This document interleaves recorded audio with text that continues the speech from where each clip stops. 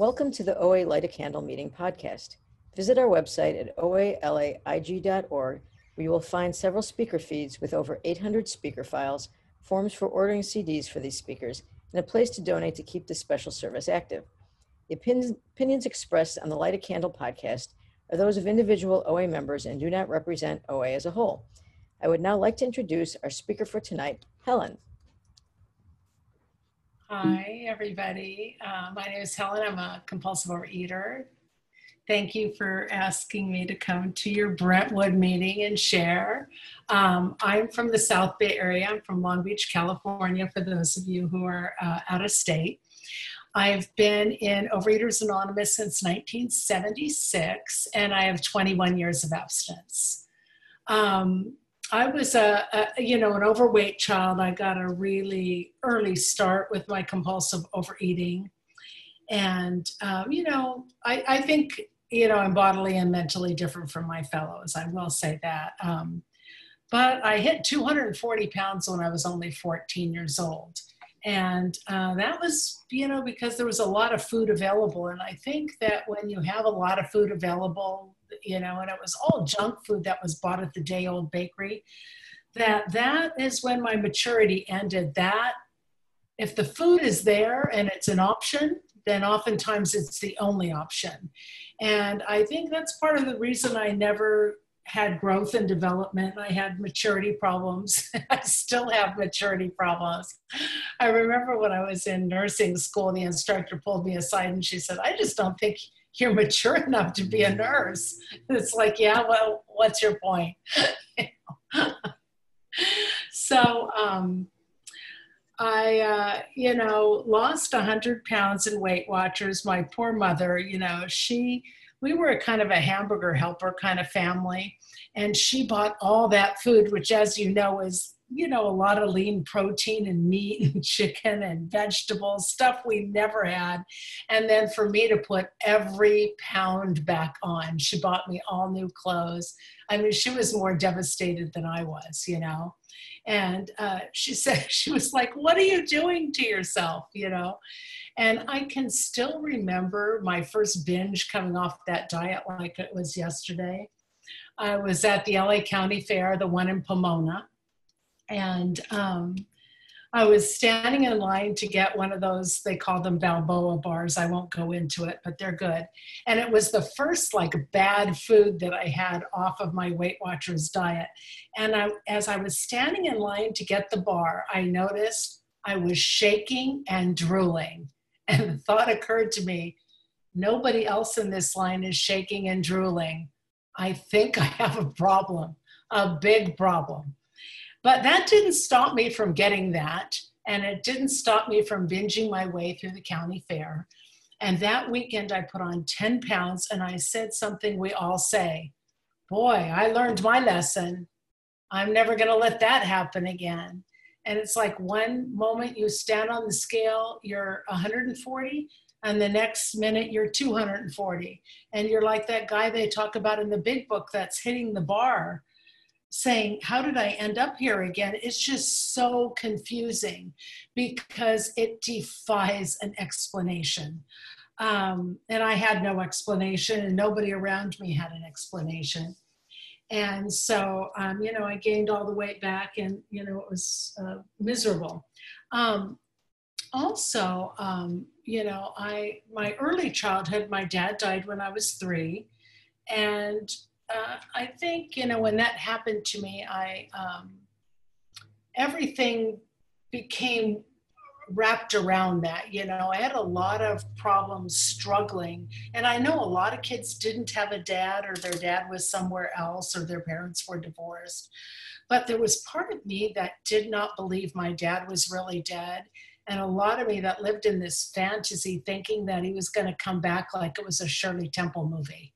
And that he would come back and take away all my problems. That all my problems were because I didn't have a dad. And, then my mom got married, and it was such a tumultuous household. It was so quiet before this man arrived. And it wasn't because he was a bad man. Yeah, I'll just tell you a little bit about him. My mom married a man she wanted to be my father, and he wasn't. He was a barber, and she wanted him to have the income of an attorney. And when she couldn't get that, she constantly verbally abused him and berated him and yelled at him. There was always shouting matches about money. He had a petty gambling problem. He was a barber, and from what I gather, not a very good barber, because she was constantly just to show you the level that this man functioned at. She would have to remind him. She'd say, Larry, you're working with the public. Remember to brush your teeth. That was the kind of relationship they had.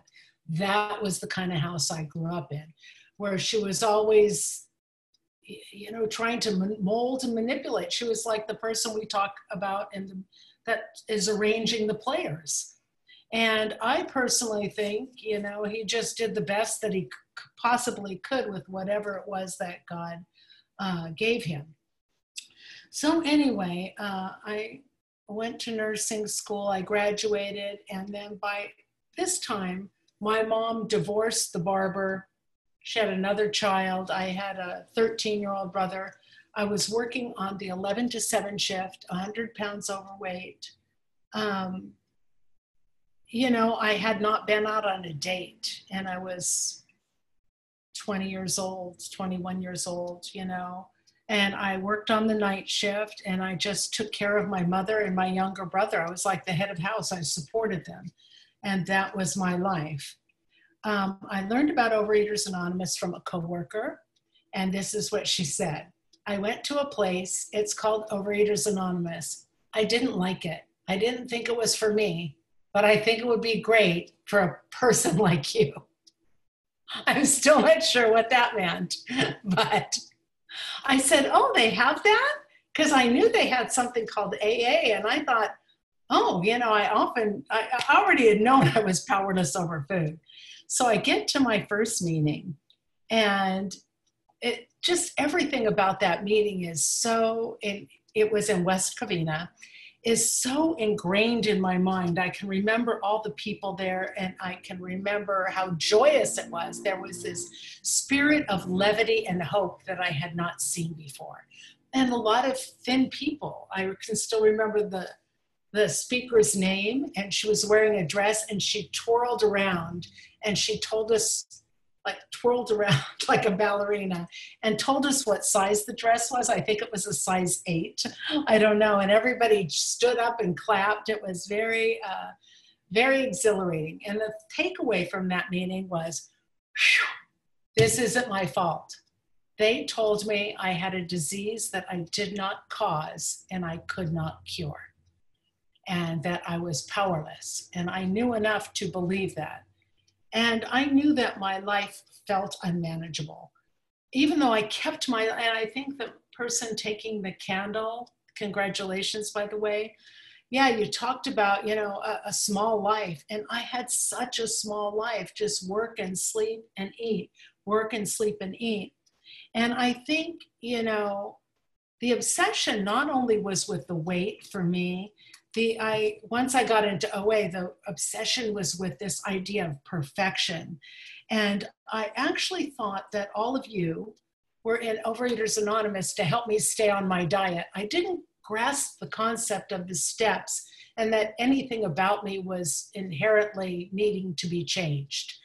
And I want to say I was not a visitor to this program. I was a member, and I availed myself to all the membership benefits. I had a sponsor. I went to meetings. I went to 3 meetings a week. And back then, there weren't all these meetings. And so sometimes we would have to travel 45 minutes to an hour to go to a big fancy meeting. And we'd get there and there'd be hundreds of people there. They'd be all dressed up. It was just a much, different environment back then. And so I struggled the first 9 years, and I wouldn't wish that on my worst enemy. That was just awful. My worst binging took place in this program. But what's so funny? When you're young, you can binge and diet and keep kind of a normal body weight. I kept like 50 pounds off doing that, But I never could take a chip because I was never abstinent more than a couple weeks. And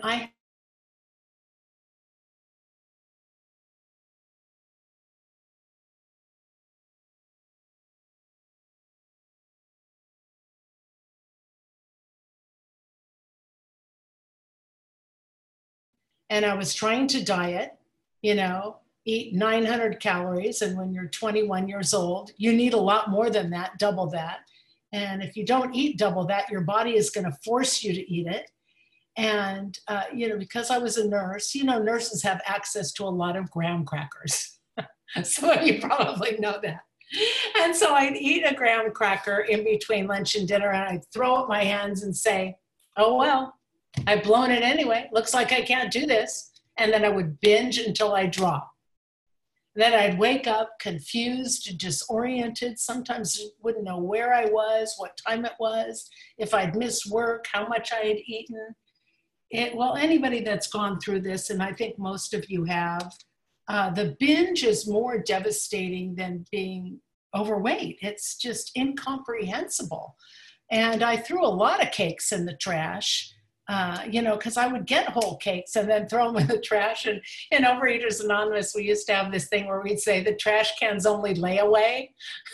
If you're really serious, you're going to throw it down the garbage disposal, because many of us have gone back to the trash to retrieve food, So I'll tell you, when I first got abstinent, when I was willing to eat a normal amount of calories for a normal person my age and just refrain from a few trigger foods, like for me, which was sugar, I refrained from, I haven't had a Reese's peanut butter cup in 21 years, and I used to binge on those. I haven't had a donut. So although my abstinence has not been perfect, that abstinence lasted me 12 years. And then I went out again. So that's why I only have 21 years of abstinence today. But for me, I had to give up the dieting and the perfection and the rigidity to have some sanity around food, and I had to work the steps. So at my first meeting, there was an old man. When I say old, I mean the age that I am now. And his name was Webster, and he was considered the sage of Overeaters Anonymous. He was very brilliant. I think he was an engineer or something, I don't know, but he used to say all these weird things that at the time did not make much sense to me. I didn't know what they had to do with the steps or Overeaters Anonymous, but now I know. Now that I'm old myself, I know exactly what he meant. He used to tell this riddle. He used to say, do you want to know the difference between a psychotic and a neurotic? And everybody would be looking. This would be during his pitch. And he'd say, I'll tell you the difference. The psychotic thinks 2 + 2 is 3. The neurotic knows 2 + 2 is 4. But he can't stand it. And that was me. I knew reality as it was coming down the pike at me, but I didn't like it. It wasn't fair. I was going to change it. It shouldn't be this way. I was going to tell somebody. I was going to write a letter. I was the perpetual malcontent, particularly on the workplace. I've done a lot of writing on the workplace, and let me just tell you what my writing revealed. I like to work at a job where I get security and benefits and money, and I know how much money that will be. I like the security of that. I do not want to be a small business owner because that's very risky and I could lose some money and I might have to work more than 8 hours a day. And I don't like any of those sacrifices. So I want to come to your company and work for you and get money, but then I want to tell you how to run your business. That was my problem. It doesn't work that way. You see, the problem with me wasn't really eating too much food. The problem with me was perception. That's why you need a sponsor. Sometimes your sponsors perceive things differently. And because my perceptions were askew and I couldn't read the world like I think normal people read the world, I responded to the world inappropriately. And if you stay around, you'll write, hopefully the big book style, because If one writes the big book style, it can only lead you to one logical conclusion. And that is, you are a participant in your own life. You are complicit in your destiny and your choices. And basically, most of us get the lives we want. If we don't have a certain life, a certain way. I remember one time a friend said to me, I'm 40 and I'm not going to have a child. And she said, and I said, well, maybe you didn't want one. Oh God, she was just so angry at me. How can you say that? What do you think I should do? Should I just marry anybody? And I said, yeah, a lot of people do, because that's how much they want a child. You can't tell me that women don't do that. I know they do that, right? We all basically get the lives we want. And then when they're not perfect, we rail against somebody or something, because 2 + 2 is always going to equal 4. At my very first job, with my very first sponsor, I wrote my very first, I guess, 4th-step inventory. And like I said, I'm 65 now, so this was many years ago. I worked on the 11 to 7 shift. And one of my very first dilemmas in this program was they had fired the housekeepers on the 11 to 7 shift. And they wanted the nurses to empty the trash cans. So of course I called my sponsor immediately, because I didn't like this. This wasn't right, it wasn't fair, and it shouldn't be this way. So I go on this diatribe of, I didn't go to school to empty trash cans. They actually need to get those housekeepers back. And she listens to this whole story and she said, Helen, wouldn't it just be easier to empty the trash can? But that isn't what I wanted. I didn't want easy. I wanted what was right, what was coming to me, that sort of thinking, I believe today, that sort of machinations of the brain rev up my eating disorder. It causes that restless, irritable, and discontent that the big book talks about. Let me just read you something to illustrate my point, taken from the doctor's opinion. Men and women eat essentially because they like the effect produced by overeating. So we don't eat because we like the taste of food or to be social. We're looking for that effect. The sensation is so elusive that while they admit it is injurious, they cannot, after a time, differentiate the true from the false. To them, this way of life seems the only normal one. They are restless, irritable, and discontent. Because of that, restlessness, irritability, discontent, that is why we succumb to the desire. Because that gives us a temporary, and it's very temporary, by the way, temporary ease and comfort. And that is when the phenomena of craving develops and an overeating spree comes from that. But it's all in the thinking. It's the thinking, it's the restlessness that starts that out. It's not the food. The food is not the problem. In fact, for many years, the food was the solution to the problem. So if you are new, what you might learn in Overeaters Anonymous is there is a solution. And that solution is to have a community that will tell you the truth, not only about your food, and I'll talk a little bit about abstinence too. But talk about some of those perceptions, some of those anxieties, some of those feelings of angst and dis-ease that kick that compulsive overeating into overdrive, that create that hunger and that longing. And, it constantly feels like, at least it did for me, like I was swimming upstream. And I get a sense of ease and comfort now, not from food, but because I have a way to communicate with my fellow people, I'll tell you just some of my character defects, and one of them is what I call assigning motive. So assigning motive means I not only know what you did to offend me, I know why you did it. And sometimes assigning motive gets me more and more problem when I think I know what drives you.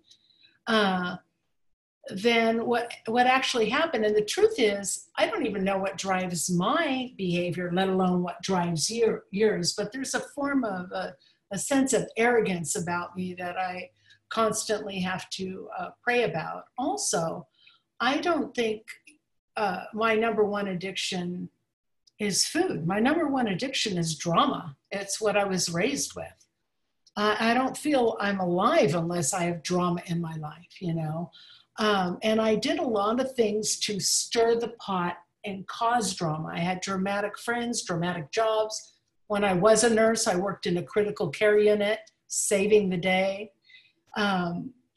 You know, I had dramatic men in my life right up until I was 35. I'll tell you a little bit about my last boyfriend. He was an unemployed 300-pound musician who did not even have a car. In fact, he had a bicycle, and I'm not sure that wasn't stolen. And I was 35 at the time. He walked out of my house, and I said, God, whatever it is in me that would have me attracted to a man like that, I am now willing that you take it. That's how the 6th and 7th step works. We see things that are hindering us, taking our lives apart, whether it's food, a man, you know, perpetual chaos, the wrong kind of friends. And we ask God to take that from us and change us. But that meant I had to partner up with God. And for me, that meant I had to date men that were kind of boring. I had to date men that were self-supporting through their own contributions, men with jobs, men who did the same thing at the same time, came home at the same time, men that were reliable. And for many years, until the compulsion and addiction went away for drama, I had dramatic friends too. And now I can honestly say that, you know, there's never been a desire to date an unemployed, drug-addicted man. And I'm very grateful for that. Now, because I spend a lot of time compulsive overeating and being involved in drama and quitting and taking on new jobs and having many relationships, and sometimes one time I left the country for 6 months, you know, I don't think I had the normal growth and development that most people had at my age. I didn't get married till I was 35, and I didn't have my first child till I was 40. And, you know, so I'm just a late bloomer in a lot of respects. I really didn't even finish the degree, my college degree that I set out to get until I was 59 years old. That's when I really finished up my college education too. So, you know, I did a lot of things late because I wasted a lot of time spinning my wheels, a lot of time in fantasy. You know, I want to, somebody asked me to tell this story the last time I spoke, and it's about my mother. A few of you in this room knew my mother and met my mother. She was from Covina, and she went to Overeaters Anonymous for a while. She was quite a character. But I was always writing on her because she never behaved like I thought she would, like I thought she should. And when I got married, you know, like I said, I was 35, and I took her wedding dress shopping with me. I don't know why I did that. And I stood up on that platform where they pull the train in back of you and in front of the mirror. And I turn around, my mom is outside having a cigarette. So she's not looking at me in this wedding dress. And I was shocked and I was stunned, yet that was just so typical of my mother. She was just in another world, you know. So I get home and I'm crying hysterically. And I tell my sponsor, can you believe this? Do you think this is too much to ask of a mother that she'd look at me in this wedding dress? And she said, no, Helen, I don't think it's too much to ask of a mother. I think it's too much to ask of your mother. And there we were again at 2 + 2 is 4. I wanted it to be 3, but oh yeah, another reminder. This is my mother. And I believe everything in our life today is carefully constructed for our growth and development. I have the mother that I was meant to have. I don't know why. It was very difficult, you know. And I thought we would have these wonderful moments right before she died. She would take everything back and be this different person. She never was, even on her deathbed. She was the same kind of person, you know. But I can use a lot of that and be a very different mother, you know. What I needed to do is lower my expectations. And God, if there's one place you can find a mother that's a surrogate, that's in Overeaters Anonymous. A lot of people are willing to stand in and take that role for you. And a lot of people, you know, did that for me. One of them just recently died. She was 84. Her name was Rosie. A lot of you knew her and met her. And she was, you know, like a mother, and her husband, Gary, was, you know, like, I remember when I got married, he helped me pick out my china. we had a lot of, you know, wonderful, wonderful times that I just am extremely grateful for. Seeing I kind of have a long time, I'll tell another story about, you know, my character defects and my expectations. At this same wedding when I was 35, because my father had died, I asked my brother to walk me down the aisle. And he said, I will if you rent the tuxedo. And I thought, oh my God, what kind of a loser is this? He won't even rent a tuxedo. So I called my sponsor to tell her what a loser he was. And she said to me, if I were you, I'd rent him that tuxedo. And I thought, obviously, that would be enabling him. He should want to rent this tuxedo. He should be honored to be in my wedding. On and on I went. And I didn't talk to him, even though I had many years of recovery. I didn't talk to him for 2 years after this. Like I said, this was years ago. And the reason I tell this story is so exemplar of some of the epiphanies we have if we're willing to stick around. And I just want to tell you, I did not listen to my sponsor. 2 years later, he calls me and says he's getting married. Would I come to his wedding? So I said, sure. I come to his wedding, and I have this wonderful epiphany at his wedding. I look at him and notice at his own wedding, he is not wearing a tuxedo. He looks nice. He's just not wearing a tuxedo. And I realize my character defect. I expect you, whoever you are, to do for me what you are unwilling to do even for yourself. And that is what we talk about in the big book when we talk about selfish and self-centered behaviors. We oftentimes expect other people to turn themselves inside out to meet our needs, to become people they aren't, so we will be comfortable. And I did not see that till 2 years later, and I made a decision, and it's particularly hard now for many different reasons. I made a decision to have my brother in my life no matter what. And that means I have to accept him for the person that he is, not the person I want him to be, not the brother I think I deserve, but the person that he really is. And I have to accept him and love him under those circumstances. I want to talk a little bit about my abstinence and some of the rules that I have, and they don't always involve food. There is this guy who has a TV show called The Dog Whisperer. Some of you know him, but his famous line about how to raise a healthy, well-adjusted dog is that you should have rules, boundaries, and limitations. And that's exactly what I think about Overeaters Anonymous and people in it. I wake up at the same time. I go to bed at the same time. Those are things that keep me safe as if I'm a 2-year-old. It quells the anxiety.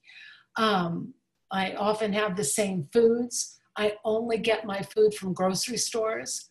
That may sound crazy, but some people get it from 7-Elevens, gas stations, 99-cent stores. I've heard lots of stories, but not me. I only get food from grocery stores. I also think abstinence begins at the store, not at the plate. Because if it's in my house, unless it's earmarked for somebody else, you know, I'm probably going to eat it. So as I pass through the threshold of Trader Joe's, I say, I came to believe that a power greater than myself could restore me to sanity, that I only make sane decisions, that nothing unsane ends up in that cart. Because if it's not in the cart, I'm not going to go out and get it. I can't eat it if it's not in the shopping cart. And, you know, our nephew came to stay with us a couple weeks, and he asked for a little thing of ice cream. I don't even know what's a quarter of a pint anymore because, you know, we don't buy it. But so he gets this little thing, this little tub of it, and he sits down. He sits down to eat it. He just sticks the spoon in it. And I send him back, and I say, nope.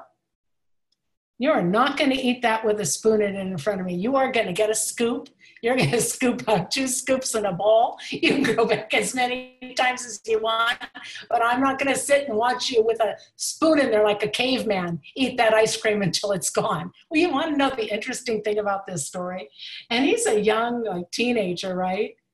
He literally only had the 2 scoops because that was all that was in the bowl. And I'm quite certain if he sat there with that spoon in there, he would have plowed through it like a caveman, right? But I just wasn't willing to watch it.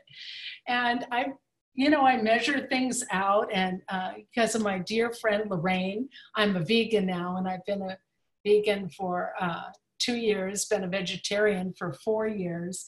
And, you know, that doesn't guarantee you sanity around food anymore because vegan food has really changed. It's not just beans and quinoa anymore. There's a lot of latitude to get yourself in a lot of trouble.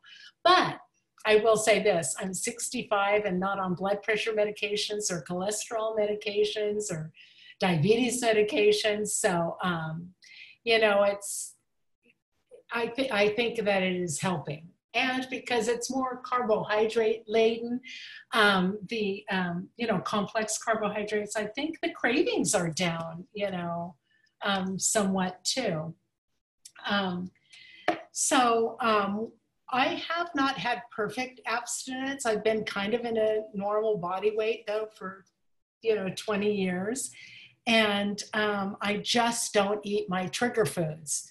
And, 12 years ago, I gave up all fast foods. And I know that a lot of fast foods have gone vegan now, but you know what? I broke the habit. So why would I go back into a fast food restaurant when I don't have that habit anymore? I'm so grateful I don't do that. If I've got a few minutes, I'll tell you about the last time I ate fast food. Do I have at least 5 minutes? And just show you the way that we think, compulsive overeaters.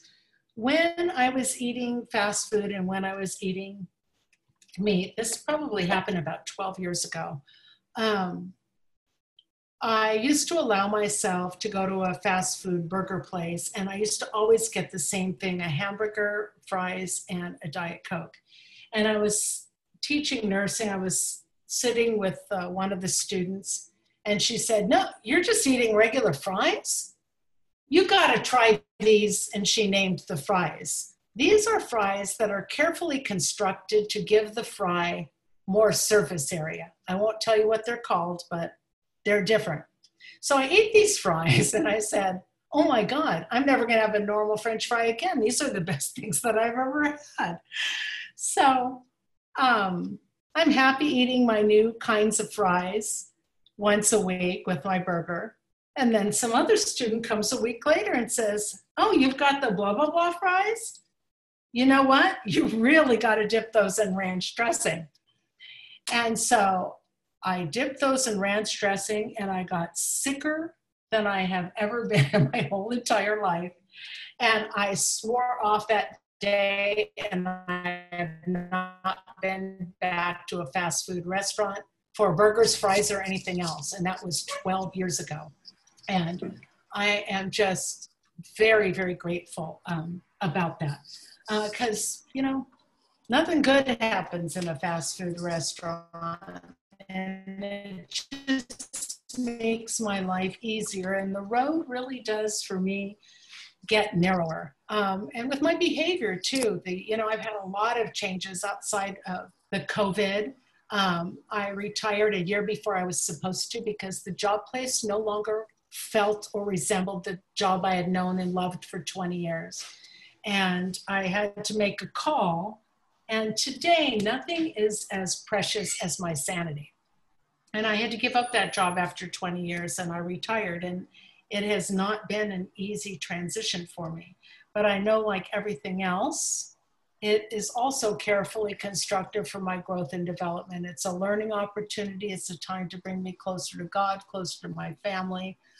And at some point, I'm going to adjust to this retirement. I want to say it's been difficult, and I have not adjusted yet.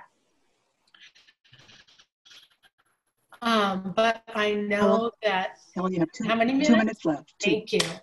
I now understand the problem. I understand the solution is spiritual.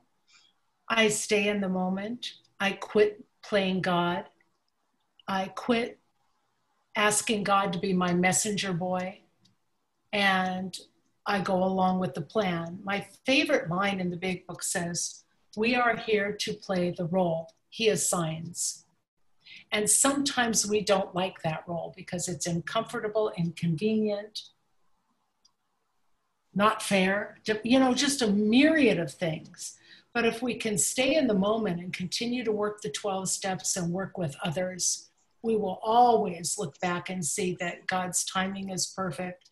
God's world is perfect. The people He puts in our world are perfect. And I am so grateful to be part of this fellowship and trudge this road of happy destiny with all of you. Thank you so much.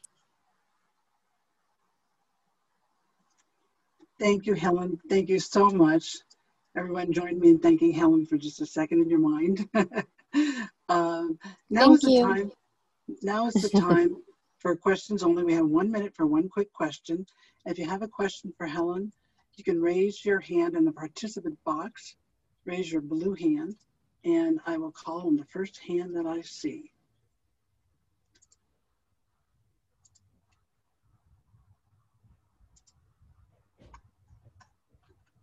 And I don't see a hand. I do see one. Carrie A. One time for a quick question.